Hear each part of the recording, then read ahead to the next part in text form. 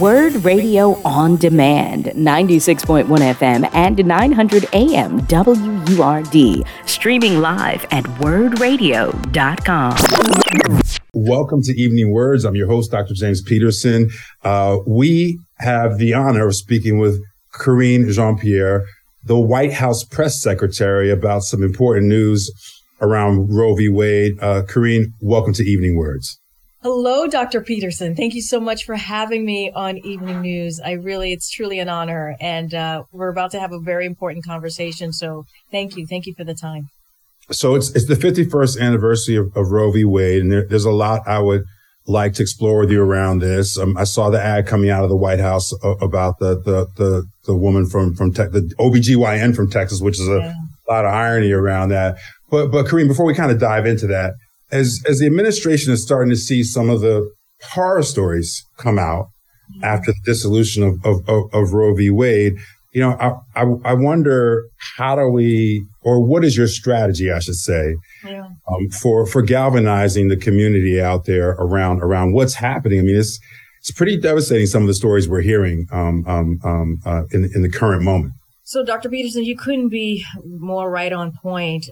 After the overturning of Roe that we saw, as you just stated, would have been the 51st anniversary of Roe if it was still a constitutional law. It is no longer a constitutional law because of a decision that the Supreme Court made. It is devastating, absolutely devastating, the impacts of attacks on women's freedom that we have seen over this past period of time. I mean, just to go through the data just a little bit, because I think it's important for your listeners to hear how devastating it has been. You think about 21 states that have abortion bans in effect, right? You think about 27 million women of reproductive age now live in states with abortion bans. If you think about how nearly 1 in 3 women would need to be able to travel an hour both ways to seek abortion care. There are 380 legislative legislative bills out there just last year. That was just last year. And congressional Republicans right here in D.C. introduced 3 national bans. And then just to break it down a little bit on our community, Black and Indigenous women are already 2 to 3 times more likely to die from pregnancy-related causes than white women. 6.5 million Latinas, that's 42% of all Latinas ages 15 to 49, live in 26 states that have banned or are likely to ban abortion. So this is devastating. What you're seeing today from this administration, the president is continuing to announce ways that we can make contraception more available, easily available, how we're going to protect these women that have to travel to another state just to make sure that they get the health care that they need. So the administration has been acting. You're going to see the vice president. She was in Wisconsin today, kicking off a tour on this very issue. And so we have been very, very loud about this. We've been very clear about this. We are standing, Dr. Peterson, with majority of Americans who want to see their rights protected. That's the thing. You think about elected officials, Republican elected officials, they're not standing on the side of majority of Americans right now. They truly are not. So Karine, this is, I think, was frustrating for a lot of our listeners. I mean, one, as you give us some of the data, but based upon maternal mortality rates alone, the stakes are a little bit higher in communities of color, right? Just based on that data point alone. Yeah. And then, our listeners at WRD, they know where folks stand on it, but it's hard to understand how we have a Supreme Court that could do this. You have Republican legislatures that are still pressing the issue even further. You got Republican presidential candidates who are committed to a federal ban. Help us wrestle with the disconnect between popular sort of desires and electoral politics. Yeah. So I got to be really careful because I'm a federal employee, so I can't speak to upcoming elections like we're in right now in 2024. But here, I'll say this. President Trump said during his presidency that he was going to get this done, overturn Roe. And what he was able to do was put 3 justices on the bench who were conservative. And guess what? It happened. It happened. He said this is what he was going to do, and it happened. And so that is something to think about. I'm not going to go beyond that because I got to be super mindful here.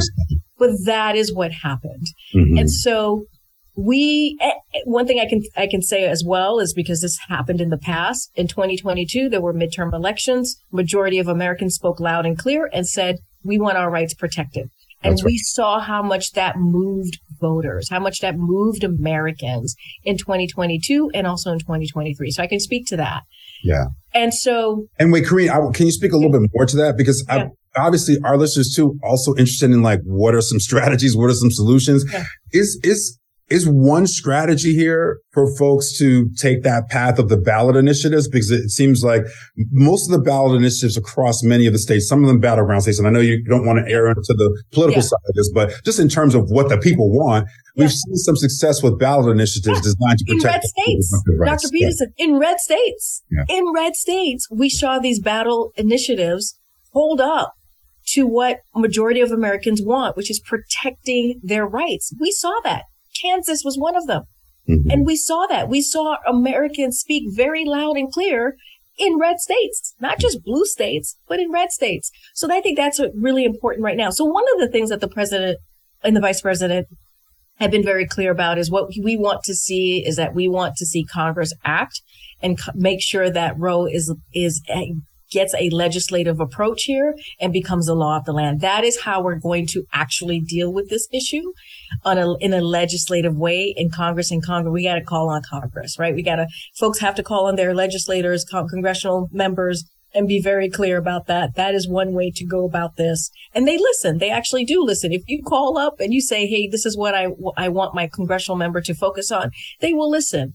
But you have to be active in making those calls and reaching out and being clear on where you stand on this issue. So that's really important. The president, I want folks to know that this president, President Biden, Vice President Harris, are going to stand with majority of Americans on this issue. This should never happen in America. We should not have hearing horror stories of any woman who is experiencing a miscarriage or turned away from emergency rooms, then nearly dying, right? That should not be happening. That should not be happening in America. And so we have to understand the reality here.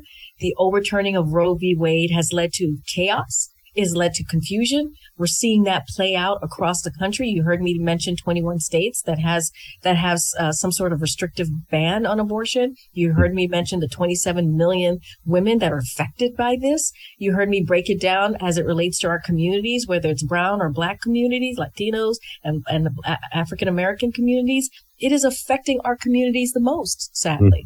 Mm-hmm. It is affecting our community the most.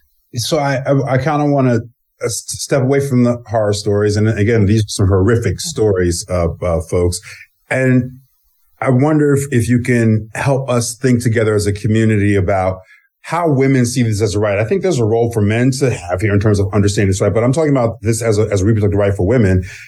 Because sometimes the salacious doesn't capture everyone, right? They feel like, oh, this happened to this OBGYN in Texas, it can't happen to me here, or this law's changed in Alabama, but it can't happen to me here.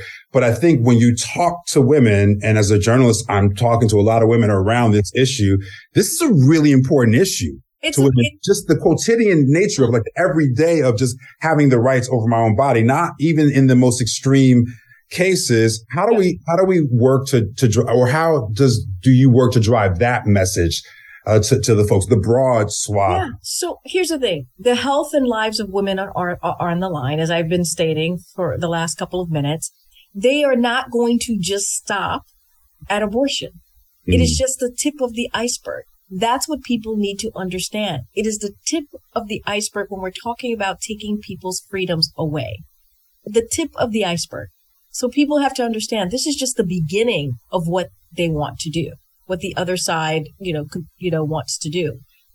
And the other part of this too, it's like, yes, we're seeing this in 21 states and others. And I mentioned how there are 380 legislation that was introduced just last year on restricting abortion. Right. They want to make this a national situation. Congressional Republicans have been very clear. They've introduced three national bans. National bans. And so this is what we have to understand, that if we're not paying attention, 3 national bans are out there in Congress, introduced by Republicans. And then let's not forget as well, this is the tip of the iceberg. They will come for other freedoms. They will not stop. I think that's important to say. And again, Ms. Jean-Pierre, I don't want to pull you into any direction. You don't want to be on the political side of this, but because we know from polls and from the data that this is not popular politically, a lot of our listeners are going to ask, how is it advantageous to certain political elected officials to push this, to push this agenda in this way? It doesn't add up for some folks. It doesn't add up. That's not where majority of Americans are. But this is where we are in the reality, right? Roe was overturned. It is not what majority of Americans wanted. Now we're seeing women's lives at risk. Literally, women's lives are at risk in these states that I just mentioned. Mm-hmm. There's national bans that have been introduced by congressional leaders, Republican leaders, across the country. Yeah. They've been very clear that this is just the tip of the iceberg. We need to be very much paying attention to what's happening here. And we have to speak up, and we have to really call on Congress to do more, to make Roe the law of the land. And that's what this president is doing. That's what the vice president is doing today in Wisconsin. The president is meeting right now as I'm talking to you with his task force on this issue on reproductive rights. This is the fourth time that he's meeting with them to talk about what else can we do on a federal level to protect women. And to protect also, as we mentioned, OBGYN, right? Folks who are offering assistance to these women as well, protect them so that they can do their job and save these women's lives and actually give them the health care that they deserve. These are let me take a step back for a second. These are deeply personal decisions. Correct. These are deeply personal decisions that a woman is making on her behalf, on her body. These are not easy decisions that they're making. And we should be in a place where they're allowed freely to make these difficult decisions without a politician stepping in and making that decision for them. We're talking about our freedoms. And so that's what we're talking about here. We got to be really, really clear. And comes what down we're to seeing freedom right ultimately. now, whether, because you have a miscarriage and you're turned away by the emergency room, you can practically dying from a sepsis or blood loss. That should not be happening here in America. No. It should not be happening in America. And in our communities, right, this is something that sadly we see in a starking way. I know I'm gonna have to let you get out of here on this one, but I do appreciate the time. This is really a vital issue for our listeners and for the community locally and nationally. Karine, could you have imagined, 10, 12 years ago that the Supreme Court would ever be in a position to overturn Roe v. Wade? I mean, as we're looking at this now, what would have been the 51st anniversary? I'm curious because here's the reason why I asked that question, because I think you're right. This is about freedom. And in that sense, it's linked to judicial sort of law versus legislative long-term solutions. So there are other things in that orbit that I think our listeners and your constituencies care about. Yeah. And so I'm just because what are the other things that we couldn't imagine, right? That might go away, I think is the question here. And Dr. Peterson, that's why I keep saying it's just the tip of the iceberg. If we're not paying attention, this is the tip of the iceberg. They said that they're going to come for other freedoms, right? The Supreme Court, Thomas was very clear. There are other things that they are looking at to come after, right? Other freedoms that we all have that they want to take away. So we have to be super, super mindful of this. Look, I was asked earlier, I did an interview earlier this morning, and I was asked, how did I feel? What was my reaction when the announcement was made? Yeah. And it was devastating.